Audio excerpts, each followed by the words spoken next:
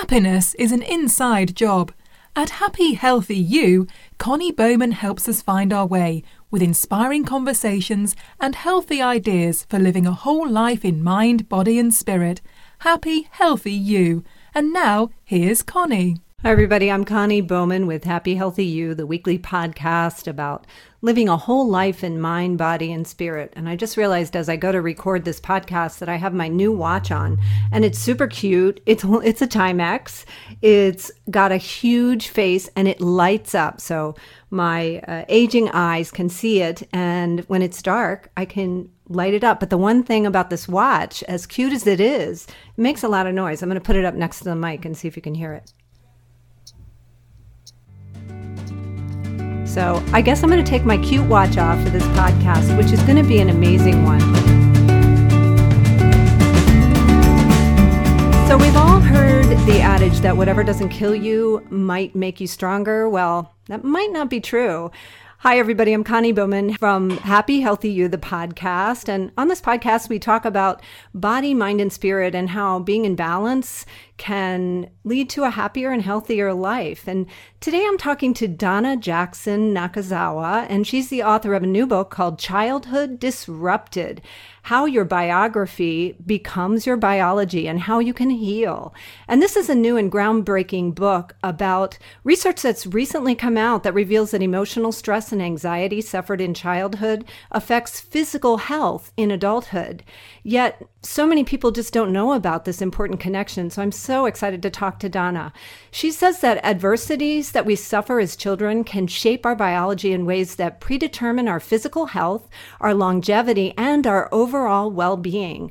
Scientists can now trace on a biochemical level how physical and verbal abuse, neglect, divorce, death in the family, being bullied or hazed, growing up with quarreling parents or a hypercritical alcoholic, or a mentally ill parent can leave permanent physical fingerprints on our brains. Difficult childhoods can lead to all kinds of health problems in later life. And Donna Jackson Nakazawa, I'll give her a little bio. She's an award-winning science journalist, a public speaker, and she's also the author of The Last Best Cure. I love that book. In this book, she talked about her year-long journey to health. And her book, Childhood Disrupted, was actually born from her own search to better understand the role that her own childhood adversity and how it played out in her chronic health issues that she faced as an adult. She also is the author of The Autoimmune Epidemic, an investigation into reasons behind today's rising rate of autoimmune diseases are occurring. She lectures nationwide and has appeared on the Today Show, NPR, and ABC News. Her work has been featured on the cover of Parade in Time Magazine, USA Today, Weekend, Parenting, and Psychology Today. And she's also a regular contributor to More Magazine, which we love. And her research has been covered by the Washington Post, Glamour, Ladies Home Journal, and AARP, the magazine. And she blogs regularly for Psychology Today. Donna, gosh, you're a busy woman. Well, thank you, Connie. Thanks. It's good to take some time and have a chat with you. So thank you for inviting me. Thank you so much for coming on the podcast to talk about this subject. And I should say the most important connection is that we share an acupuncturist. So shout out to Janet. Don't we love Janet? Oh, Janet Elfin. She's amazing and really transformative. And gosh, if she lived a little closer, I would be there all the time. I know. I just leave her office feeling like I'm on cloud nine. I wish she could bottle it. Me too. And that's a great segue. So let's start with your book, which I read. It was awesome. The Last Best Cure. And in it, you talked about your journey to wellness after suffering with so many severe autoimmune disorders. And that journey really led you to write Childhood Disrupted, as I said. Can you talk about that period in your life when you were suffering and how you brought yourself through your healing process? Well, I certainly didn't do it alone, and I think that that's such an important thing for people to understand. But I guess it would be good to just kind of lay the groundwork for what led me to write Childhood Disrupted after writing The Last Best Cure. And to do that, ironically, I have to start with the book before The Last Best Cure. And when I think about it, I've spent really a decade investigating that intersection between what we know about neuroscience, immunology, and what I think of, Connie, as the deepest inner workings of the human heart. And I've been looking at that in an exploration of really how do we become ill and how can we experience extraordinary healing by marrying these three threads of research together. So it started for me really when I developed a range of autoimmune diseases as a young mom. I was struck by Guillain-Barré twice, which is an autoimmune neurological disorder that's similar to multiple sclerosis, but with a more sudden onset and a less certain outcome. In my case, the first time I was paralyzed for a month. It took me about 6 months to get back my life, so to speak. And the second time I was out of commission for 6 months, really bedridden. And I was raising young children during those years. It took me 2 years to kind of get my functionality back. And then I developed a side effect or a complication of Guillain-Barré with bowel paresis, thyroiditis. I now have a pacemaker and an autoimmune disorder brewing in my bone marrow. So in the autoimmune epidemic, because I had lost my father when I was quite young to a constellation of autoimmune diseases, and because they had kept me from being the parent and having the young working mother life that I had certainly set out for and envisioned for myself and my family, I wanted to look at those rising rates of autoimmune disease that we were seeing in every industrialized country around the world, especially among women. And so I wrote The Autoimmune Epidemic, and as I was writing that, I had reported on every way that we need to go green, all the 100,000 chemicals in our environment that aren't tested for their immunological response to them, and infections and genetics and every theory that we can think of, including the hygiene hypothesis. I had investigated to look at how we become ill. But I had not had much time in that book to look at a toxin that we produce in our own brains. And by that, I mean the chemical stress cocktail that we marinate in when we're in a state of fight or flight. And the more I began to look into that research, which is called the science of psychoneuroimmunology, and that means the intersection between psychology or our mind state, our thoughts and feelings, our neuroscience, meaning the chemicals that we produce when we're in that kind of a mind state of fight or flight, and our physical well-being. The more that I explored that relationship, the more I became convinced from the science that there is a direct relationship between our state of mind and our cellular health. And in fact, we have thousands of studies supporting that now. So as much as I had investigated going green with our food and our cleaning agents and our environment and our chemicals, I really hadn't talked about going green in the mind to help readers who are caught in a cycle of suffering and inflammation and pain, to live healthier, better lives, and to experience a greater layer of healing. Now, I should say this is not to say that that physical suffering is all in the mind. This is a biological reaction to state of mind. Stress hormones, stress chemicals create inflammation. Inflammation creates disease. So I'll finish this out by saying that as I wrote The Last Best Cure and experienced a very deep and new layer of healing, not to say that I was, suddenly living without any kinds of restrictions. I probably will not ever run a marathon. I came across a body of research known as adverse childhood experience research, which looks at how this fight or flight state can actually be set early on in childhood.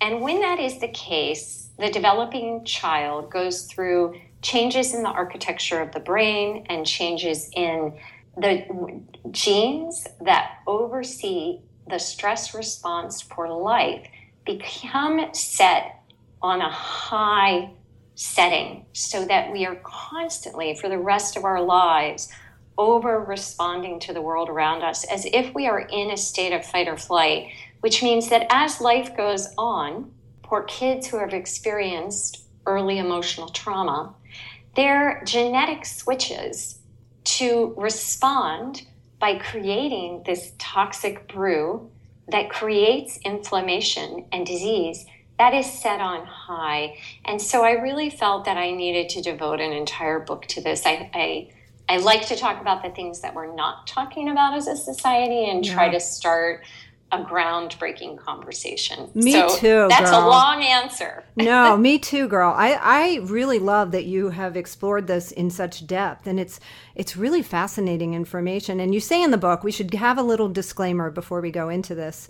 You say in the book that these discoveries are not to make excuses for bad behavior or drug abuse or anything like that, but rather to create an awareness, which can also lead to healing.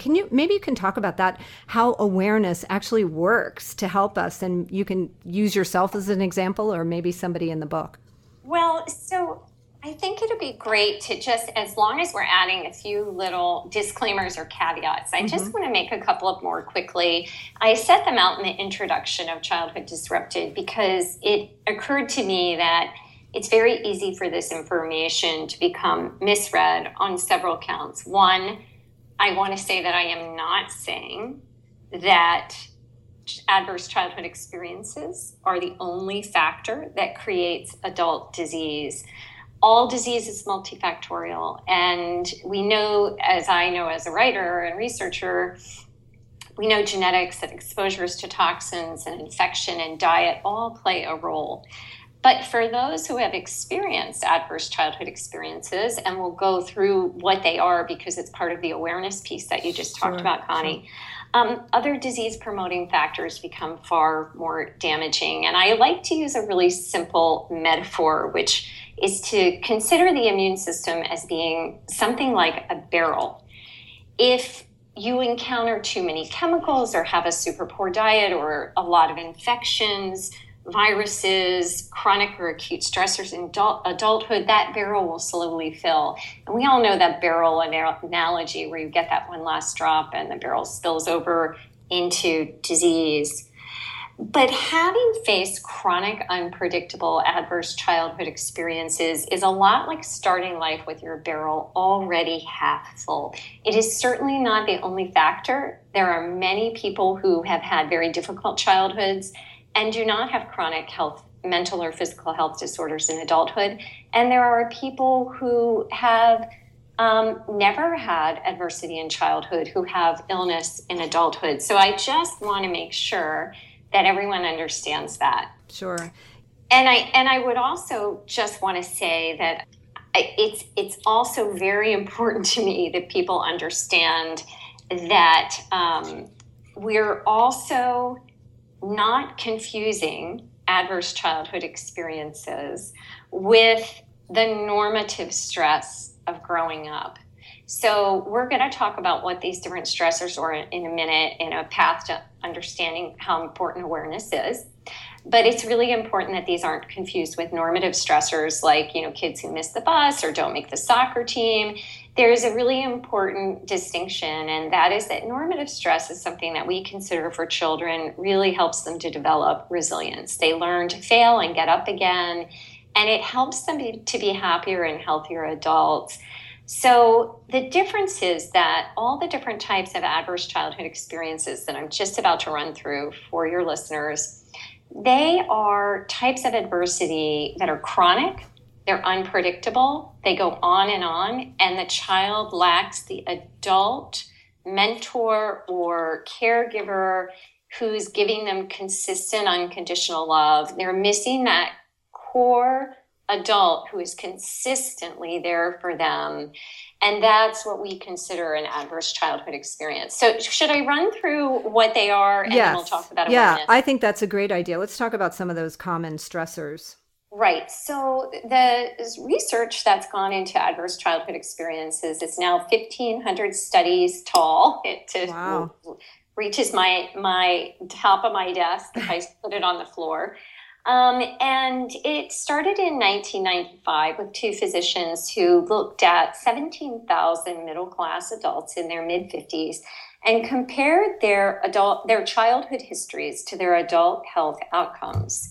They asked these adults a series of questions about childhood stressors, and some of them were things that we consider to be Obvious trauma, such as being touched sexually in childhood by someone who's older, being physically slapped or punched or hit, or having things thrown at you, or ever hit so hard that you had marks or were injured. And these, of course, sexual and physical trauma and abuse, we consider to be the kinds of trauma that we might see would lead to later adult mental health challenges.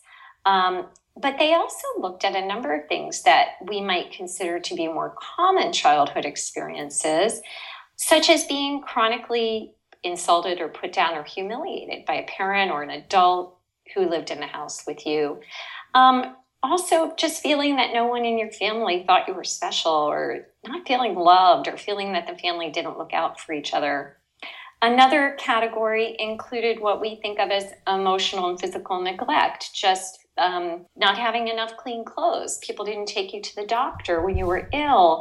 And then some really common things, losing a parent through divorce or separation or abandonment or death, having a parent who was an alcoholic or addicted to any type of substance, and also very common, living with a family member or a parent who is depressed or mentally ill. So these categories, and there are others, having a family member who went to prison. And I should say this research has extended beyond the original ACE research to look at growing up with poverty, growing up with community violence, being bullied or hazed as a child. And it is even now extending into super high pressured academic environments that children are exposed to. These all have in common that a child is exposed to a chronic, unpredictable stressor over a long period of time that changes the way in which their genes will express for life.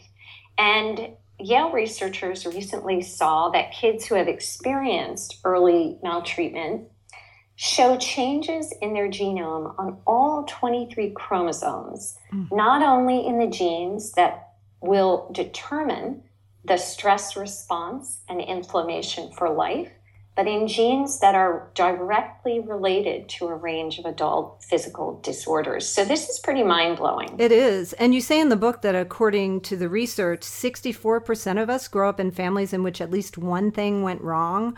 But then, as you say, some people are more affected than others. So maybe you can talk about why some people suffer more than others. Yes, absolutely. And so one of the things about the ACE survey, and to loop back to awareness just for a second, is that it's been shown in studies that when people understand this research, when they ask these questions for themselves, discuss it with their doctors or a healthcare professional, and we'll talk lots more later about other strategies for healing, but that single act alone, that single aha moment, that single revelation that, okay, this helps explain as one of other factors why someone might feel as if they've just been swimming against a seemingly impossible tide their whole lives, or is one of the 13 individuals I followed for 2 years while researching and writing the book said,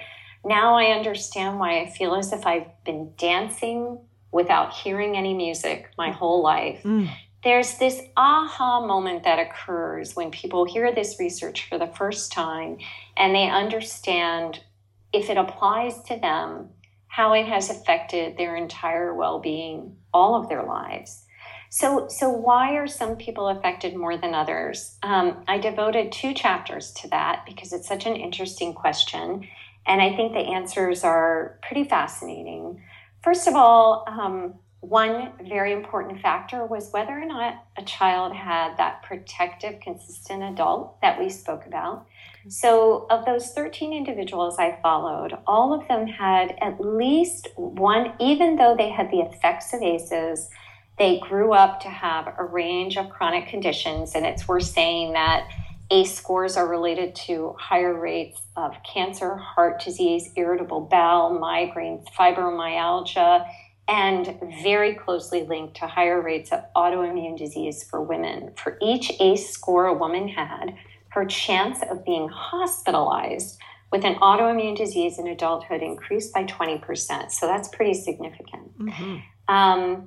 So in understanding that research, we can all point to some person who had 3 or 4 categories of adverse childhood experiences, but they're perfectly fine in adulthood. So why are these differences? And again, it's multifactorial.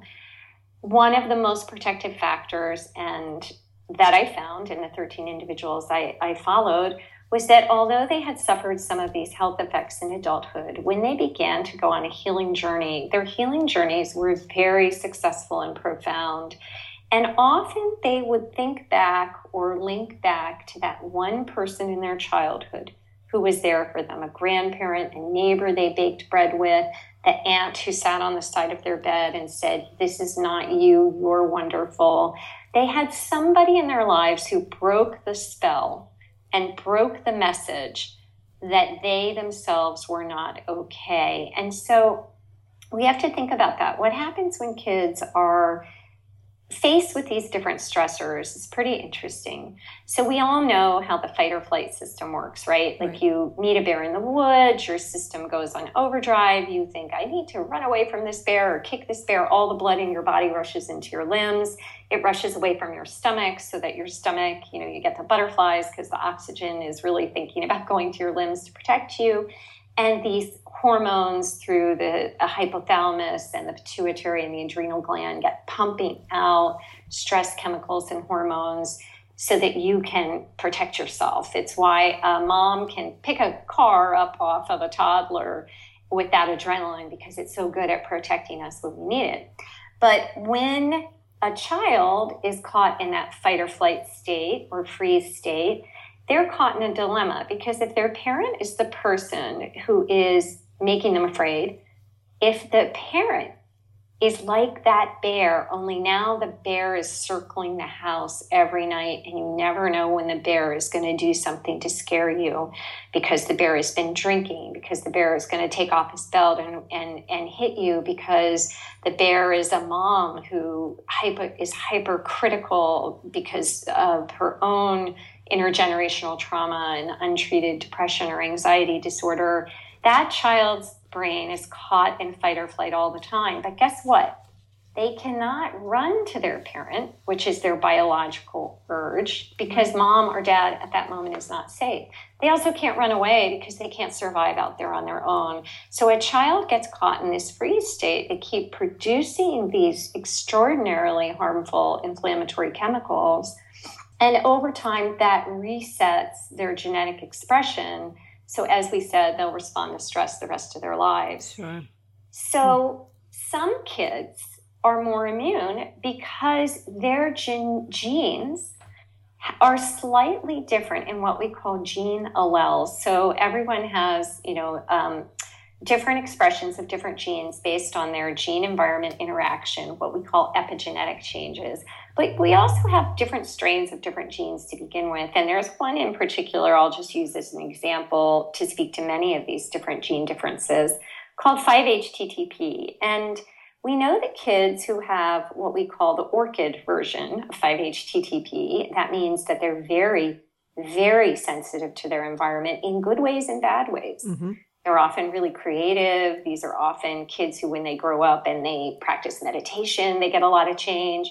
So they're positive things that they take from the environment, but they also take in the negative in a very heavy way. And we liken them to orchids because they have the short gene allele of 5-HTTP. There are kids who have the short-long version, and they just are kind of in that middle range. And then we have kids with the long version. And the long version we think of as dandelion version of 5-HTTP. And the dandelion version, these are the kids who, it's the dandelion that grows in the crack between the sidewalks. It's the proverbial water off the duck's back. And they are less statistically likely to be affected by ACEs in ways that translate into physical disease. So genetics play a role. Protective mentors or a consistent, loving adult to help ameliorate the effects of unpredictable stress play a tremendous role. And then I devoted an entire chapter to the biggest factor of all. And you know what I'm going to say, right? Yeah, I think so. Women, right? Exactly. Yeah. So women experience more ACEs to begin with, and women are more likely twice as likely as men to experience, women who have ACEs, adverse childhood experiences, are twice as likely compared to men to grow up to have autoimmune disease and depression. So we have more ACEs. I even argue in the book, looking at some very new science on societal stress in women, that girls grow up with more societal stress in general. You know, girls really can't be right in our society. They're too fat, too thin, too smart, too, you know, they're not this enough, they're not that enough. And we've created a media world in which we all grew up with impossible ideals of being women, so that's not new. But we didn't grow up with 24/7 impossible ideals on Facebook, all social media, Instagram, billboards, TV, commercials, magazines. It has grown exponentially. So I just want to throw out just a little, I'm really interested in this research, and I'm digging into it a little bit more now about the relationship between societal sexism and stress and the developing female immune system. And here's why I'm so interested in that. It turns out that as girls are developing and come into puberty, our bodies respond very differently to the stressors are in our environment, past, present, and future, than do boys. Boys tend to be impacted in different ways, both in the architecture of the brain and in the function of the immune system. So let's talk about girls first.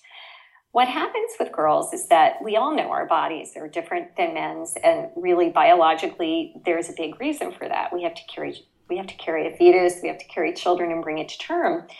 And yet, you know, what makes it possible for us to, you know, run almost as fast as a man, do everything a man does, lift heavy things, go through our world as if there are no differences, and yet also carry a child? It's pretty phenomenal when you think about it. Mm-hmm. And that really has to do with estrogen. Estrogen allows us to do that, and it allows us to function on a smaller heart, a smaller lungs, smaller organs, but keep up with men in every conceivable way.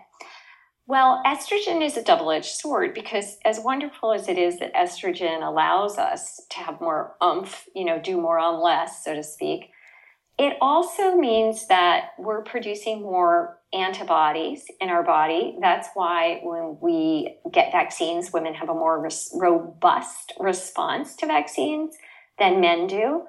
And it means that if we are carrying a child and we have an infection or a virus, we'll make a very robust response to that in order to protect the fetus. So that's all good. But estrogen, as I said, also produces more antibodies. And when antibodies become rogue, they become autoantibodies. And autoantibodies are what we think of as those rogue players in autoimmune disease that attack the body and tissue in friendly fire and cause over 110 now known autoimmune diseases, from rheumatoid arthritis to lupus to multiple sclerosis to Graves' disease, thyroiditis. Sure. I'm sure your listeners know this list pretty well. Mm-hmm. So why does that happen? And why does stress make estrogen create more autoantibodies in women? Well, women also have one other really core difference in the way we express our stress hormones, and that is that when we're stressed, we all produce something called GCs, or glucocorticoids. And these GCs, they help to make sure that our antibodies and autoantibodies are behaving properly. They're kind of like, think of them like the guards at the castle gate. Okay. When women are chronically stressed over a period of time, our levels of glucocorticoids go down, but our levels of estrogen go up. So I'm pretty sure you can see where I'm going. Mm-hmm. When we have higher levels of estrogen as an immune response, but we have lower levels of GCs, it's kind of like the guys who are supposed to guard the castle gates open the castle gates, and all the rogue fighters are let in. And so this is one of the pervasive theories. Girls grow up with more stress. Girls experience more ACEs because of their vulnerability. And our immune systems react to chronic stress through our development in ways that affect the immune system in more damaging long-term consequences. So if we're women, we really need to be aware of this. I want to get to some of the good news, which is that you have some strategies for healing. But I do want to talk about this a little bit. In your book, you say happy families may succeed not because of what they do right, but because of everything they don't do wrong. So what can parents do with this information? Well, you're asking all these great questions that occurred that were so important to me that, again, I devoted a whole chapter to answering this, a whole chapter on parenting. And I guess, it's really important to say the most important thing is to manage your own stuff. So the most important thing that a parent can do, and I say this with great love for all parents. I have 2 teenagers, and these traumas are intergenerational. Many studies have found that people who grow up with ACEs had parents who grew up with ACEs. We're even beginning to see that some of this stress information is what we call soft-wired in the genes, in the egg of the developing child before the fetus, that some of this information in animal studies, we can see that trauma passes through and is soft-wired in that way that I spoke about earlier, where certain genes are set on high for a higher stress inflammation response. We can even see that from early in conception. So it's kind of wild new research. It's really pretty groundbreaking, and these studies are being well replicated, which I think it's important to say.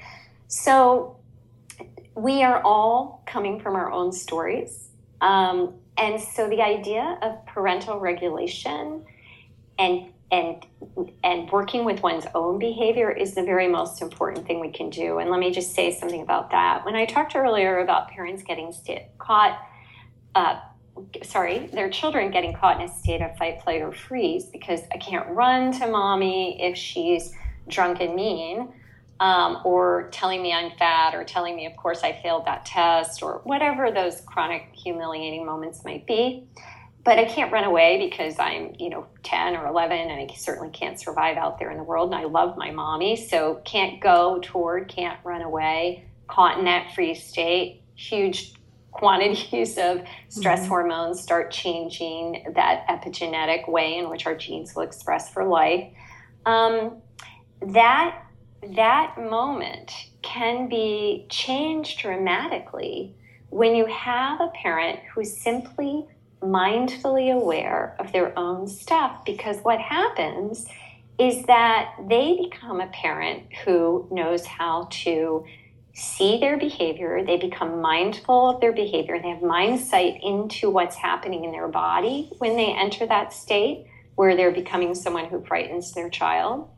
And they become someone who's able to do something that is so crucial and yet so easily overlooked, and that is make a repair, apologize, stop in the moment, acknowledge what's happening. This is my own stuff.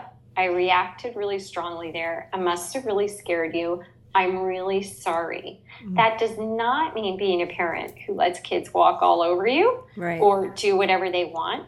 It is very easy to set boundaries at the same time that you're managing your own stuff.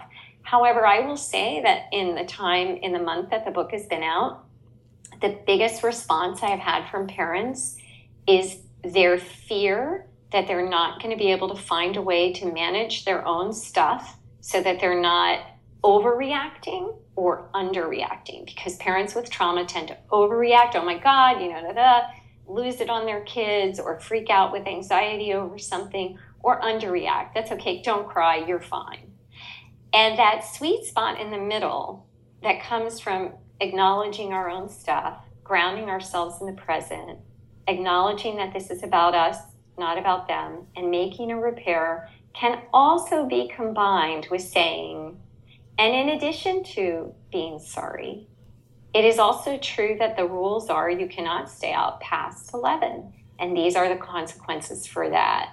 And so I put a lot of scripts in the book because I know from parenting, and I know from having written a parenting book before my 3 books on the immune system, that one of the things that happens when we're parenting, and it's very stressful and we're caught in our own stuff, is that, our heart is beating a million miles a minute. And we know from research that we don't think very well when we're in fight or flight. Mm-hmm. We're in our own state of fight or flight. All our best thoughts and strategies go out of our minds. So I was very careful to put scripts in the book because I think scripts are very useful.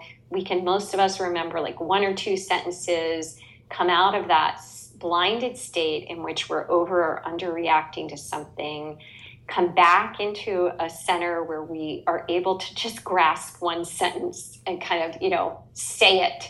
Even if the feelings follow, saying the sentence first can be very, very helpful. We also know from research that you can name it to tame it, so that when we name what is happening, we actually can see the amygdala, which is the fear center of the brain.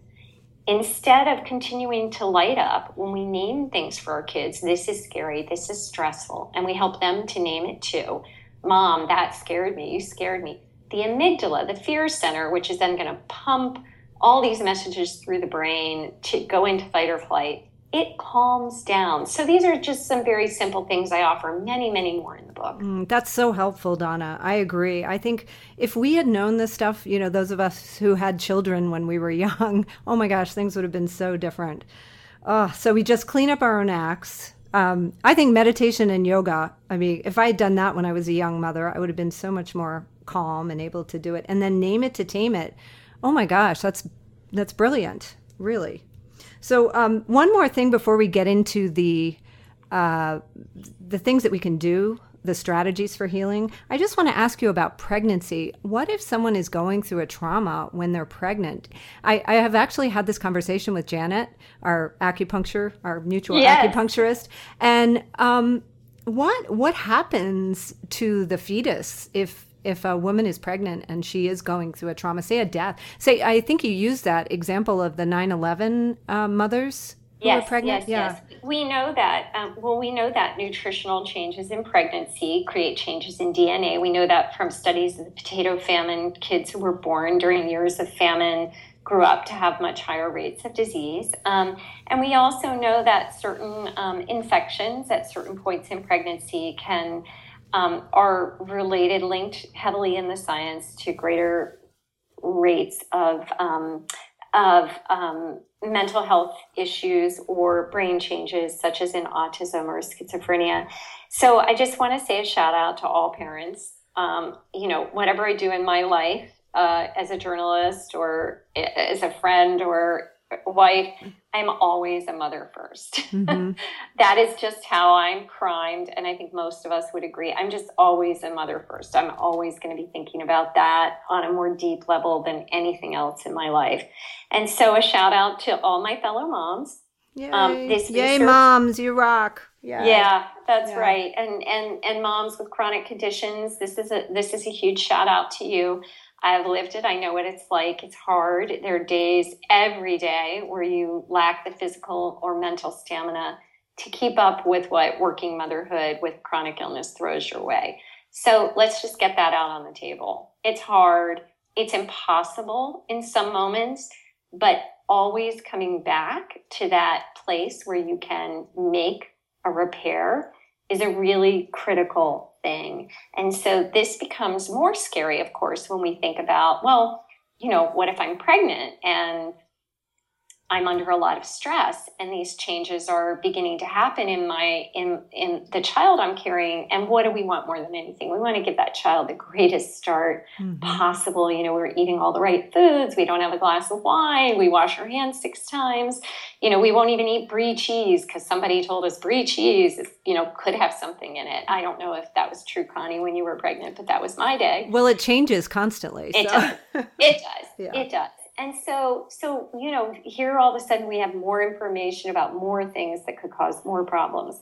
So it's interesting, I would say 2 things about that. Yes, the research does show that these chronic stressors in pregnancy can begin to make these changes in a child's epigenetics, because remember, genes and environment are starting to interact from really very early on. However, it's also really important to know that wherever you are, we can see in the research that beginning to make a change wherever we are makes a difference. So when I talked about that soft-wired information that we see in animal studies where moms, in this case, they were rats, because it wouldn't be ethical to do this to human mothers. Yeah. So rats who were put under a lot of stress and then were pregnant, this information became, as we said, soft-wired into their offspring's genetics. But we also saw that when researchers were able to remove rats from that stressful environment, those changes began to disappear. So I guess what I would say is that it is so scary. I wrote this book, chewing my fingernails, because I thought of all the times that I was away from my kids in the hospital. My chronic conditions created a chronic, unpredictable stress for them. There's just no two ways about that. Sure. It happened. And there have been some consequences for that in terms of how safe my kids feel in the world around them and how much they worry about me. And this is just not at all what I want for them. I do something, and I'm getting a tiny bit personal here. I do something I think of as cowgirl mindfulness, which is when I start to go down that path, which for me leads to a lot of self-loathing, because I grew up with a fair amount of trauma when my father died from a medical error, and our family, our extended family really imploded. And there was a great deal of emotional trauma for me. My childhood ended at 12. And when I think, okay, I just wanted to raise children who were trauma-free, then I had this constellation of paralyzing autoimmune diseases, and they spent many years watching me bedridden with physical therapists, occupational therapists, ambulances in the driveway. This is not what I wanted for them. This is my fault. I've caused them pain. Therefore, my one goal in life was not achieved. Therefore, I'm a terrible person. Therefore, you would be shocked how quickly I can get into a state of absolute self-loathing. Aww.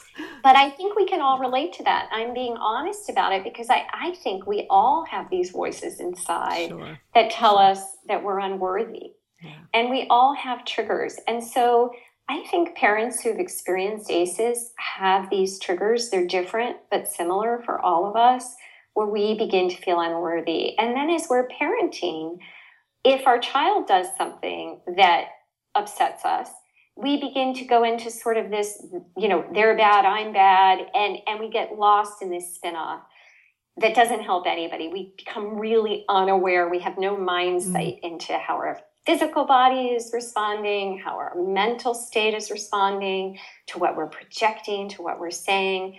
And so I am kind of going to wrap all this up after I go off on one of these little tangents. Sorry about that. So being able to manage your own stuff, to take a mindful breath, come back to that moment, make a repair, and practice what I call cowgirl mindfulness. And that is that some thoughts are too painful for me to simply say, okay, I can accept this. Yes, this too. Donna, you're forgiven. It's okay. You'll be okay. They're just too hard for me to even entertain them because I can't stop from that moment where I have the thought and I go into self-loathing. So cowgirl mindfulness is the minute that I have that thought, I just take my little rodeo girl whip, and I've never been in a rodeo, and I just mentally whip it. I go, nope, we're not going there. And you would be shocked, Connie, how effective that is. Yeah.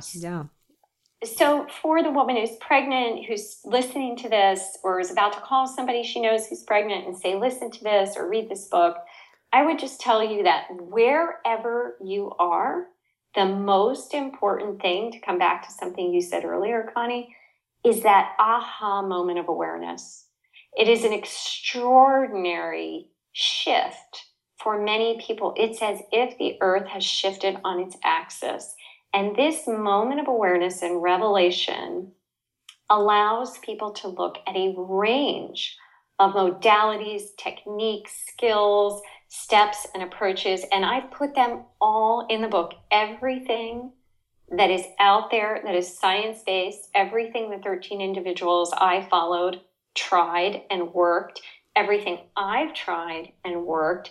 And there is a smorgasbord of techniques that one can embrace to begin to reverse these epigenetic processes, pregnant, raising children, wherever you are, so that bad epigenetics can become good epigenetics. And we can see in mindfulness studies that we can see long-term changes in those genes that oversee the stress response, where that negative change has been reversed. We can see it through psychotherapy. We can see changes in the downshifting of the inflammatory response in yoga.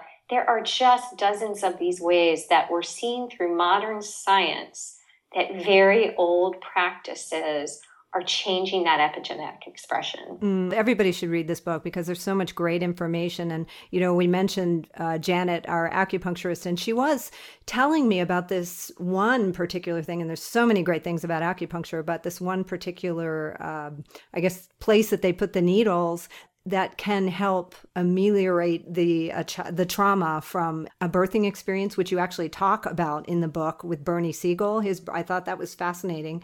But a birthing experience or an experience in the womb that's not that's traumatic. So there's so much you can do. You want to just go through a few of the more effective strategies for healing that you list in the book? I know there's so many you can't possibly go through. Sure. Happy to do that. So I would say that there are three categories of healing that I broke things down into. The first are things that you can do on your own. The second are things that you're going to need some help with or a teacher. And having a teacher is a really great idea. And I'll talk about how to work that out with, economics and time. And then, as I said, being the better parent that you can be so that we stop this intergenerational transmission of chronic unpredictable stress or adverse childhood experiences. So things we can do on our own. We've talked a lot about taking the ACE survey and having that moment of awareness. Studies also show that when you take it into your doctor or your healthcare practitioner and discuss it, that there is an instant health benefit from having that discussion with a healthcare practitioner. People begin to feel better. And so we might, want to break that down in terms of why that could be. I think that being accepted and having a physician who accepts you in your totality changes your idea of how you can heal. And it begins a road toward healing from being listened to and accepted in your totality that we cannot fully understand. But it is a real and profound beginning of the healing process, almost like, a train that's finally getting on the right track. So also very simple at-home practices include writing to heal. Researchers have found that writing about your childhood trauma for 4 days for 20 minutes helped people's immune systems immensely. Also, it's important to take what I put in the book is the resilience survey. The resilience survey shows you the different things that happen to you or they are part of your makeup that helped you to be okay despite what happened. And then there are a lot of different things that we can do, such as yoga and meditation, which I think we covered pretty well. Both of those have been shown in the research to radically downshift the inflammatory response and even, as I said, with mindfulness meditation, change the DNA. And sometimes, we need a practitioner. We need to go to a yoga class. We need to go somewhere where we're expected to be and work on a skill that helps us to downshift that inflammatory response. And so let me just talk about that for a second. When we're caught in that first half of the stress cycle in fight or flight, we are not living as nature intended. We're always caught up with what's called the sympathetic nervous system, or what I call the stress now system. And that stress now system is what's activated in fight or flight and pumps out all those hormones that are inflammatory. In modern life, we're not living in the second half of the stress cycle, which is where we're supposed to have fought or flown or unfrozen. And in animals in the wild, we know from Peter Levine's research, animals in the wild will shake or run or quiver or howl. They'll do something to get off of that sympathetic nervous system first half fight, flight response. They go into the second half, the stress response, which is activated by the parasympathetic nervous system. And to make it easy for people, I call that the per now system because it's easy to remember. Oh, thank you for that. I always try to remember that in my yoga classes that I teach. And thank you. The per. I'll remember that now. Very good. The PNS system, per now system. And so in modern society, particularly people who've had adverse childhood experiences and whose stress response and inflammatory response is biologically set on high, everything is stressful. A bill they weren't expecting, a car swerves in front of them on the highway, they're in a meeting, their boss likes somebody else's ideas better than theirs, they have an argument with their teenager or their spouse or a friend or sister, and every life is an emergency. It feels that way because actually biologically in your body, it is that way. This is not, it's all in your head. This isn't, you aren't good at handling stress. This is your biological set point for what is happening in your environment. And it's not your fault because it was set in place at the hands of events and caregivers who should have been there to protect you and possibly weren't there for reasons that are very understandable, but nevertheless, these are biological changes. And so when we engage in practices that engage the per now system, the parasympathetic nervous system, we downshift that inflammatory response. And it's worth saying, Connie, that out there in our pharmacological world, we have now hundreds of different pills we can take to downshift the sympathetic nervous system, which is the stress now system. But no one has ever developed a pill to turn on the parasympathetic nervous system.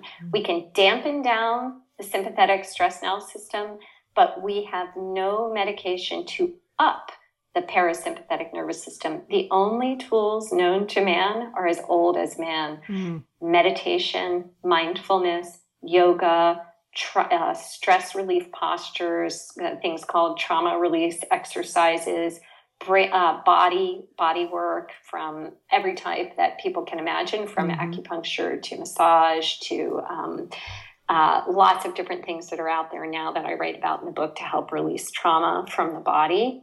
And so it's worth saying that we have these tools from nature to turn on the second half of the stress response and bring ourselves back into a state of homeostasis. So Tai Chi, Qigong, lots of mindfulness practices, loving kindness, or what we call metta practice, where we do practices in which we offer loving kindness first to ourselves, then to those that we don't know well, then to those we love, to those we don't know well, and then even to difficult people. Jack Kornfield's work on forgiveness is really powerful. And working with the gut, we now understand that our microbiome in our gut is affected by long-term stress, and that as that microbiome in our gut is affected, it affects the serotonin levels in our brain. So there's now this very powerful feedback loop between the immune system in our gut and the immune system that's functioning in the brain, so that working on our microbiota can very dramatically affect how we react to stress, particularly when that microbiota was offset in a negative way very early in our lives. So those are just a bunch of things we can begin on our own. Therapy has been shown to create these epigenetic changes. EMDR therapy, neurofeedback, guided imagery, hypnosis, somatic experiencing. As I said, I tried to put together a treasure trove. You sure did. You sure did. It's all in that book. It's such a great resource. And I have to say, everything's just coming full circle for me, not to bring it back to me, but I just did a 10-day silent Vipassana. It's either meditation. And in Vipassana meditation, the Buddha actually talks about these sankharas that we create, which are what you're talking about. And this meditation that we did for 10 days with no talking, it was crazy. But we were releasing the sankharas. And the idea, which I think this is what you're saying, the idea is when these things are released and like we have to meet them with equanimity and not recreate the trauma as they are being let go from our body, mind, and spirit. So it's pretty fascinating. Crazy. Well said. There is the pain that we get from the thing that occurs. And then, there's what the Buddha calls the second arrow, which is the pain that we create by the way in which we feel about ourselves in the face of what occurs. And I think none of us are a stranger to that. I think the psychologist Martha Beck calls it clean pain, what happens, and dirty pain, how you feel so shameful and dirty and awful about what happens. So if you can release some of those things through whatever techniques work for you, and I will say one of the advantages of following 13 people for 2 years was that I really saw that different things work for different people. There's no right or wrong here. Sure. It all begins with awareness, but everyone ended up in a place of profound emotional healing, and they were in a better place, sometimes almost miraculously on a physical level. That's not to say that someone with rheumatoid arthritis isn't going to have rheumatoid arthritis, or someone in a wheelchair is going to stand up and dance. But the levels of pain and symptoms were dramatically relieved in people who had gone through these healing journeys. And, the body keeps the score. It remembers, and the trauma of childhood lives on in our bodies unless we begin to let it out. Truly. And in your final chapter, I love you say that childhood adversity can bring us down, but it can also be our biggest impetus for growth. And it's about reorienting ourselves to our trauma. So it's back to that awareness and how healing that is. I think that my experience in writing this book and in interviewing even many, many more people than I ended up writing about, and now hearing from thousands of readers, has really clarified for me that going through this recognition, embarking on a path of healing, helps people to go through a kind of post-adversity, post-traumatic growth that evinces a better self in the process. These are some of the most extraordinary people I have ever met, and I think that they have been made better by their journey in as much as I would never have wished it upon them or myself or you or any listener. These are people who have such a deep capacity to connect to others, such a deep wisdom, and it is that hard-earned compassion and wisdom and wise voice within that is the benefit of this hard-earned suffering. And these are people who go out there and they make life better for everyone on the planet. Oh, well, I love that you just wrapped it up so perfectly. You said in the beginning that you were taking this journey to uncover some things about the human heart. So would you say that was the essence of what you uncovered about the human heart? I uncovered about the human heart that we are, almost all of us, experiencing suffering. The Buddha said that. I did not uncover that, as you know. Well, but that in the face of meeting our suffering, we evince a better self, a better heart, and that I would even go one step further, and this is not in the book, but it's something that I've been thinking about a lot. I would almost say it is to our biological advantage to have known some suffering and to have faced it. I would almost say that it is part of our evolutionary imperative to grow in the face of suffering. Because when we experience this growth, no matter what suffering we've known, I think that we become the people who make the planet better, safer, healthier. And I think that comes to us through the Buddhist practices that you're doing. It comes to us through everything we know about psychotherapy. And now I would just say that we need to bring this into mainstream medicine. Yes. Bravo, bravo. So well said. I had chills as you were saying that, and I saw a vision of Buddha just dancing and cheering. And that's awesome. Thank you so much, Donna. For more information about you and the book and all your books and your future books, because we've talked about a couple things that I'm sure are brewing. They always are. Yeah. Where can we find you?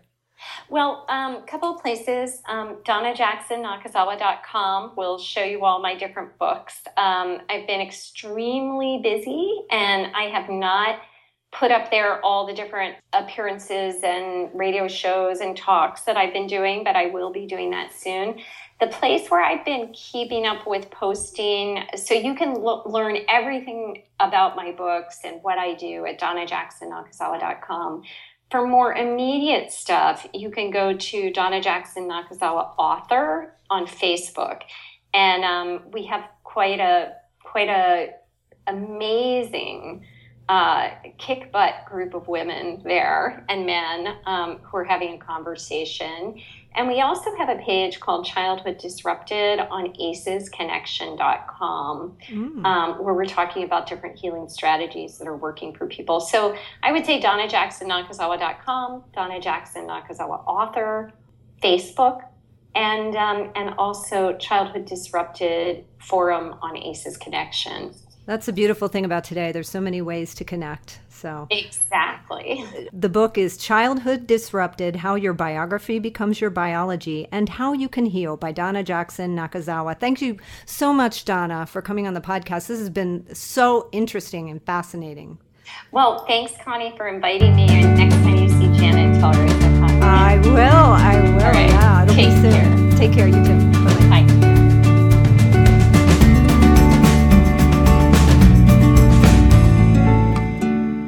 Back to Happy, A Journey of Hope, Healing, and Waking Up is a small but powerful book about healing from one of life's greatest tragedies, the loss of a child.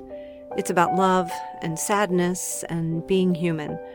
The 9 lessons in Back to Happy are intended to be food for a broken but awakening soul.